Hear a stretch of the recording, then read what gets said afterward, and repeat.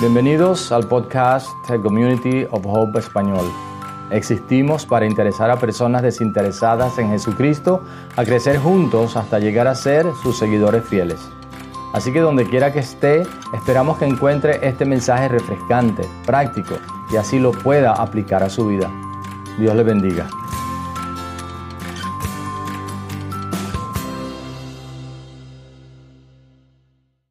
Para aquellos que no me conocen, soy José, el pastor aquí del campus de West Palm Beach, más allá para la congregación anglo, pero también pastor asistente de COH Español. Y es un privilegio y un honor estar con ustedes y compartir de la palabra de Dios con mi familia. Amén. Entonces, la semana pasada empezamos una serie titulada Te importa, donde estamos realmente con la meta de conocer más plenamente el corazón y la compasión de Jesús por el mundo que nos rodea.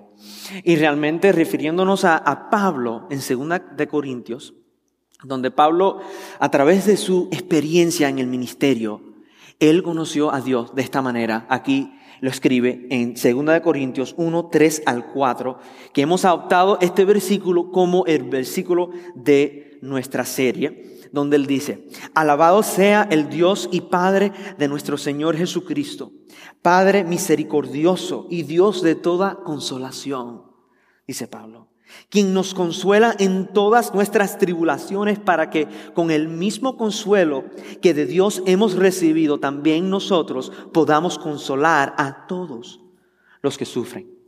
Dios nos consuela, pero no solamente para que nos quedemos con ese consuelo, sino para los demás, para ayudar a los demás, para tener compasión, esa misma compasión que tuvo Dios con nosotros para nuestro prójimo. Y la semana pasada empezamos con Lucas 15 y realmente vimos 3 series de parábolas donde Jesús empezó con una oveja perdida, una moneda perdida y un hijo perdido. Y realmente lo que Jesús quiso enseñar es que a Jesús le importan las personas perdidas en este mundo. Y el ser perdido no es si eres una persona buena o mala. Esa no es la pregunta. La pregunta es si Dios te ha encontrado. Si Dios te ha encontrado. Esa es la forma en que no estás perdido. Y ahora, mientras que me preparaba para hoy, me recordé de algo que aprendí, una lección que aprendí mientras que yo vivía en esa etapa de mi vida que vivía en Miami.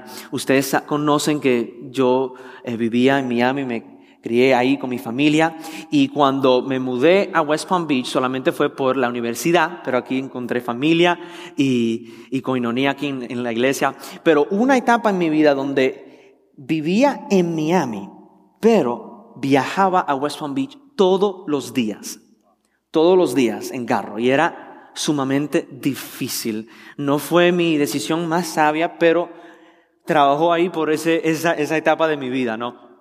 Y bueno, yo tenía un temor, y aquí era mi temor: caer en accidente en la I-95. ¿Cuáles están conmigo? ¿Cuántos están conmigo, no? Yo siempre manejaba orando: Dios, hoy protégeme Dios. Y es verdad que me protegió. Pero hubo un momento cuando llegué muy, pero muy cerca en caer en un accidente. Así es como sucede. Estuve manejando ya acercándome a la salida. Era la salida 70, no me voy a olvidar, en la I-95. Y hay como 6 sendas ahí ya en esa parte de la I-95. Me quería ya ir un poco más a la izquierda para salir ahí en la 95. Entonces miré a mi espejo y no vi un carro. No había carro y dije, bueno, me voy a cambiar ahora. Puse el indicador como, bueno, los de Miami no usan indicador, pero yo sí lo usé. Yo puse mi indicador. Me empecé a cambiar y de pronto un carro me estaba pitando ahí ferozmente, y me asusté y me regresé a mi senda y me pasó de repente ahí.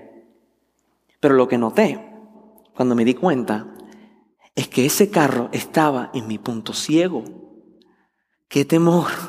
Nos aterrorizamos a veces cuando, oh my goodness, había un carro en mi punto ciego. Ahora, ¿qué pensarías, iglesia, si te dijera que nosotros, como cristianos aquí en los Estados Unidos, tenemos un punto ciego? Tenemos un punto ciego quizás en nuestra fe. Mira, la semana pasada hablamos de las necesidades espirituales, que Dios nos cumple la necesidad espiritual de ser perdonado y redimido. Pero ¿qué pasa? ¿Qué implica que Jesús también sanaba a los enfermos y le dio comida a los 5,000 que estaban hambrientos? ¿Qué implica? ¿Qué pensarías si te dijera que a Jesús le importa las necesidades espirituales, pero también las necesidades físicas de nuestro mundo? Que no solamente compartamos el evangelio, sino también que su pueblo comparta alimentos con los que tienen hambre, ropa con los que no tienen, agua y de beber a aquellos que están sedientos. ¿Y qué pasa si esas dos realidades son inseparables en esta mañana? Yo creo que aquí en los Estados Unidos quizás a veces tenemos un punto ciego, o mejor dicho, alguien en nuestro punto ciego, y Jesús los llama los más pequeños. Vaya conmigo a Mateo capítulo 25, vamos a leer del versículo 31 al 40. Mateo 25, 31 al 40. Va a estar en la pantalla, también lo tenemos en la aplicación o en su Biblia, puede seguirme. Mateo 25, 31 al 40 dice, Jesús está hablando aquí. Cuando el Hijo del Hombre venga en su gloria con todos sus ángeles, se sentará en su trono glorioso. Todas las naciones se reunirán delante de él, y él separará a unos de otros como separa el pastor las ovejas de las cabras. Y pondrá las ovejas a su derecha y las cabras a su izquierda. Entonces dirá el rey a los que estén a su derecha, vengan ustedes, a quienes mi Padre ha bendecido, reciban su herencia, el reino preparado para ustedes desde la creación del mundo. Porque tuve hambre y ustedes me dieron de comer. Tuve sed y me dieron de beber. Fui forastero y me dieron alojamiento. Necesité ropa y me vistieron. Estuve enfermo y me atendieron. Estuve en la cárcel y me visitaron. Y le contestarán los justos, Señor, ¿cuándo te vimos hambriento y te alimentamos, o sediento y te dimos de beber? ¿Cuándo te vimos como forastero y te dimos alojamiento, o necesitado de ropa y te vestimos? ¿Cuándo te vimos enfermo o en la cárcel y te visitamos? El rey les responderá, les aseguro que todo lo que hicieron por uno de mis hermanos, aún por el más pequeño, lo hicieron por mí, dice Jesús. Amén. Oren conmigo, familia. Señor, te damos gracias por tu palabra. Y notamos, Señor, que tu palabra a veces es desafiante, Señor. A veces es difícil en aceptar, porque notamos que no llegamos a esa meta, esa marca, Señor. Pero sabemos, Señor, que tú no lo estás juzgando, Señor, y condenando aquí en esta mañana, Señor. Tú nos invitas, Señor, con brazos abiertos, a acercarnos más a ti y a tu corazón, Señor. A ser más como tú. Concédenos tu paz, tu misericordia, tu gracia en este momento, en cuanto leemos tu palabra y aprendemos de ti. Oramos esto en el nombre de Jesús. Amén. Amén. Este pasaje quizás se puede sentir un poco abrumador. Hay muchas cosas sucediendo aquí en el contexto del pasaje. Jesús habla de ovejas, de cabras, del Hijo del Hombre, un título que él se llama. ¿De qué está hablando Jesús en esta porción de Escritura? Bueno, esta este pasaje, Mateo 25, 31 al 40, se encuentra al final de una porción de escrituras conocida como el discurso en el Monte de los Olivos. Y coge el nombre del principio de Mateo 24 porque realmente abarca 2 capítulos, Mateo 24 y 25. Nosotros hemos leído el final de 25 y aquí es donde Jesús nos da el contexto de lo que se está refiriendo aquí en este pasaje. Miren Mateo 24:3, el principio de este discurso donde dice: más tarde estaba Jesús sentado en el Monte de los Olivos, cuando llegaron los discípulos y le preguntaron en privado: ¿cuándo sucederá eso? ¿Y cuál será la señal de tu venida y del fin del mundo? Le preguntaron los discípulos.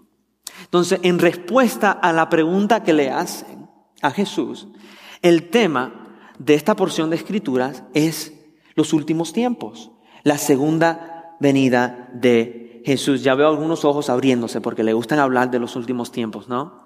Eso fue un chiste. Se pueden reír. Gracias. A veces le pasa igual a los pastores. Yo estoy tratando, hay algo que se llama en inglés the dad jokes, las bromas de los padres. ¿Los conocen? Que son bromas que realmente no son cómicas. Quizás esa es una. Y bueno, dentro de esta sección hay un tema repetido de Jesús como el último juez. El último juez. Y vemos que cuando Jesús se llama a sí mismo el Hijo del Hombre, realmente que es el nombre que se refiere Daniel, el profeta, en el libro de Daniel capítulo 7. Si no lo ha leído, anótelo para que lo pueda leer después. Se refiere al mensajero de Dios que iba a manifestar el reino y la justicia y el reinado de Dios en nuestro mundo. Pero a veces nos da temor pensar en un Dios que va a juzgar las naciones, como dice Jesús aquí. Pero ¿debe de causar temor? Imagínate un mundo sin justicia, sin nadie que mantuviera el balance de nuestro mundo. Ese tipo de mundo a mí me da miedo, ¿no? Jesús traerá justicia y paz a nuestro mundo. ¡Qué esperanza! Esa es la esperanza que nos da aquí en esta porción de escritura. Pero más allá de todo esto, Jesús en esta última sección nos muestra su corazón, lo que más valora, lo que Jesús busca en sus seguidores o aquellos que se llaman seguidores de Él. Y nos muestra su corazón diciéndonos en primer lugar que habrá una prueba o quizás la prueba final. Literalmente dice que Jesús va a determinar quién pertenece en su reino y quién no pertenece en su reino. Ahora, yo no sé tú, aquí tenemos todos los niños. ¿Cuántos de los niños les gustan tomar pruebas en las escuelas, exámenes o pruebas en la iglesia? A nadie, ¿no? Tuvimos una niñita en inglés que levantó la mano. Le gustaba tomar pruebas. A mí nunca me gustó tomar exámenes en las escuelas. Pero un examen normal donde estaba en el calendario, yo lo tomo. Lo que yo odiaba son los exámenes de sorpresa. Que a veces los maestros vienen, tú ni sabes que hay un examen ese día. Yo me recuerdo en la escuela secundaria que tenía una maestra de inglés muy, muy buena, muy, muy talentosa como maestra. Increíble, me encantaba. Ella asignaba lectura para los alumnos, ¿no? El problema es que ella casi nunca revisaba si los alumnos estaban leyendo la lectura o no. Yo, como un buen estudiante, siempre estaba al día con mis lecturas, siempre, amén. Y aquí yo sé que todos los niños están igual, al día con sus asignaturas, ¿no? Pero esto es lo que pasó. Un día estaba muy ocupado y decidí, ella nunca revisa la lectura. Me voy a olvidar de este capítulo. No lo voy a leer para mañana. Quizás nunca ha revisado. Y yo con mucho de nuevo, ¿no? Llegué a la clase y de repente dice, tenemos una prueba hoy sobre la lectura de ayer. Yo dije, ay, por Dios, no leí el único capítulo que yo no leí fue el examen de sorpresa que nos dio. Espero que todos los maestros hoy están arrepentidos, ¿no? De los exámenes. No, mentira. La lección para todos los niños, tienes que hacer todos todas tus asignaturas porque nunca sabes si viene un examen de sorpresa, ¿no? Pero ahora, al otro lado, mis favoritos o mis maestros favoritos eran los maestros que siempre nos decían, el examen es el viernes y aquí está el tema. Estudien prepárense para que puedan pasar la clase. ¿Y sabe lo que Jesús está haciendo con nosotros? Jesús nos está preparando para la prueba final, el examen final. Y preguntemos juntos, ¿cuál es la prueba? Vamos a ver el contexto de nuevo. Mateo 25, 34. Donde dice, entonces dirá el rey a los que estén a su derecha, vengan ustedes a quienes mi Padre ha bendecido, reciban su herencia. El reino preparado para ustedes desde la creación del mundo. Aquí está el examen. Porque tuve hambre y ustedes me dieron de comer. Tuve sed y me dieron de beber. Fui forastero y me dieron alojamiento. Necesité ropa y me vistieron. Estuve enfermo y me atendieron. Estuve en la cárcel y me visitaron. Y le contestarán los justos: Señor, ¿cuándo te vimos hambriento y te alimentamos, o sediento y te dimos de beber? ¿Cuándo te vimos como forastero y te dimos alojamiento, o necesitado de ropa y te vestimos? ¿Cuándo te vimos enfermo o en la cárcel y te visitamos? Y el rey, ¿quién es Jesús?, les responderá: les aseguro que todo lo que hicieron por uno de mis hermanos, aun por el más pequeño, lo hicieron por mí. Ahora, Jesús no está diciendo que somos salvos por nuestras propias obras. Ese no es el punto de Jesús. Sería una interpretación errónea. Acuérdense que la Biblia interpreta la Biblia. Somos salvos por la gracia en fe en Jesús. Lo que Jesús realmente está diciendo es que la compasión que le mostramos a los demás, a los más pequeños, como dice Jesús, es evidencia del corazón de Cristo en nosotros. Evidencia es la palabra clave. Por eso es que en COH creemos lo siguiente: Dios llama a todos los cristianos. Lo tenemos en la pantalla, yo creo. Dios llama a todos los cristianos a mostrar compasión por los necesitados y defender a aquellos que no pueden defenderse por sí mismos. Lo quiero leer una vez más. Dios llama a todos los cristianos a mostrar compasión por los necesitados y defender a aquellos que no pueden defenderse por sí mismos. Y es tan esencial para Jesús que Jesús mismo dice que realmente es una de las evidencias más importantes para los seguidores de Cristo, o aquellos que se llaman seguidores de Cristo. El pastor y autor David Platt, quien escribió el libro Radical, él escribe esto, de acuerdo a este tema. Dice, según Jesús, se puede decir que alguien es un seguidor de Cristo por el fruto de su vida, y eso involucra la preocupación material por los pobres. El cuidado de los pobres es un desbordamiento natural y una evidencia necesaria de la presencia de Cristo en nuestros corazones. Si no hay señales de cuidar a los pobres en nuestras vidas, entonces hay razón para al menos cuestionar si Cristo está en nuestros corazones. Suena un poco fuerte, pero literalmente es lo que está diciendo Cristo, ¿no? Él separará quienes pertenecen o no, y una de las evidencias es cómo tratamos al prójimo, a aquellos necesitados. Entonces, para aquellos de nosotros que nos llamamos cristianos, Jesús nos pregunta hoy: ¿tienes compasión para el más pequeño? ¿Tienes? Ahora, demos un paso más adelante y preguntemos, ¿quiénes son los más pequeños? ¿Quiénes son? Bueno, según Jesús son los hambrientos, los sedientos, los forasteros, los desnudos, los enfermos, los encarcelados. Pero vamos a hacer esto un poco más personal con nuestro mundo de hoy. Les quiero leer unos datos. ¿Sabías que más de 1 billón de personas en el mundo viven con menos de $1 al día?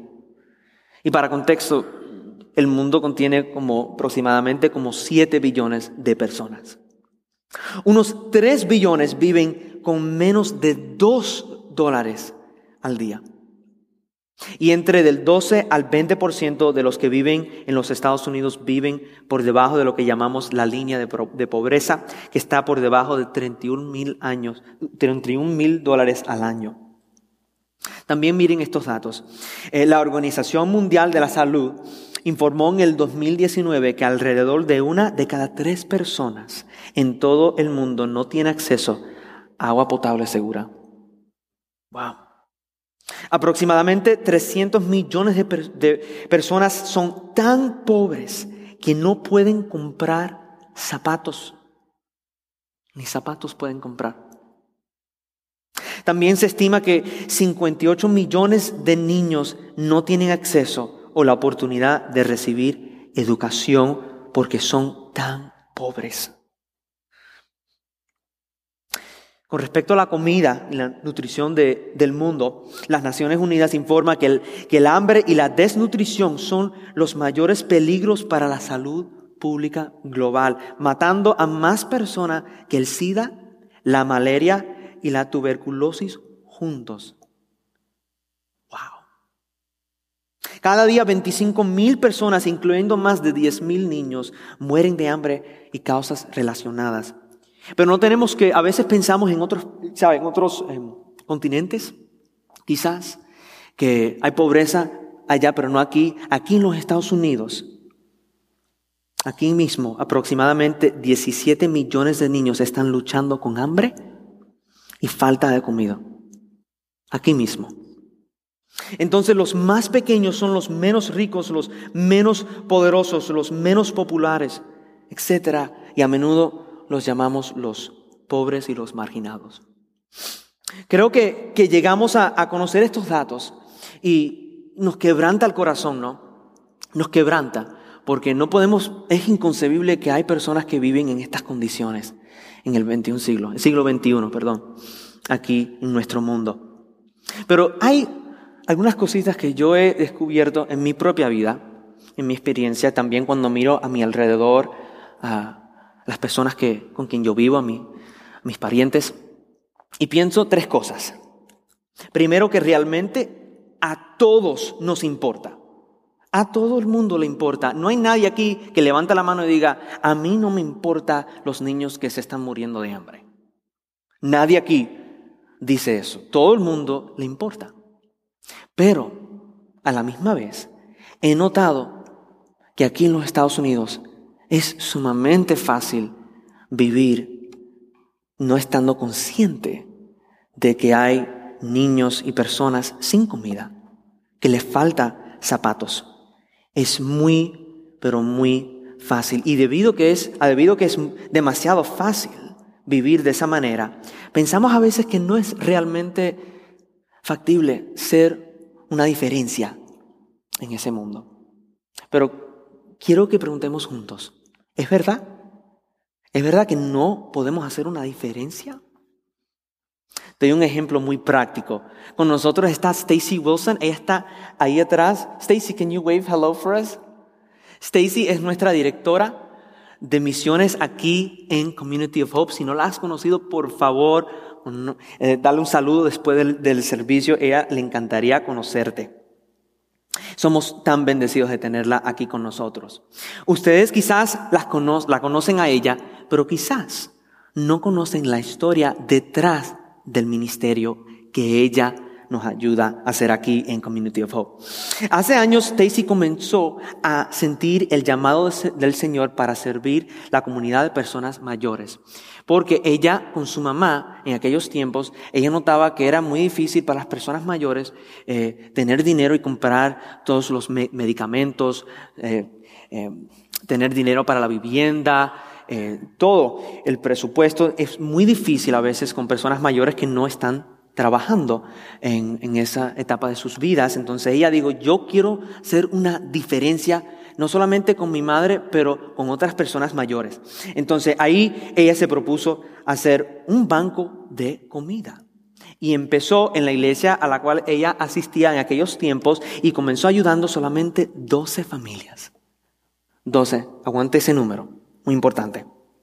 Finalmente, Stacy sintió el llamado de venir a Community of Hope y en esa etapa de transición, el banco de comida ahora se almacenó en su casa.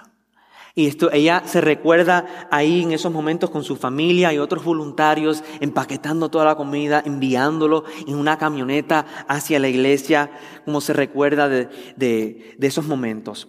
Pero para resumirte, lo que comenzó con solamente 12 familias, eventualmente creció hasta convertirse en el ministerio que hoy tenemos del banco de comida aquí en Community of Hope. Y si no saben, déjame explicarle un poco de lo que hacemos.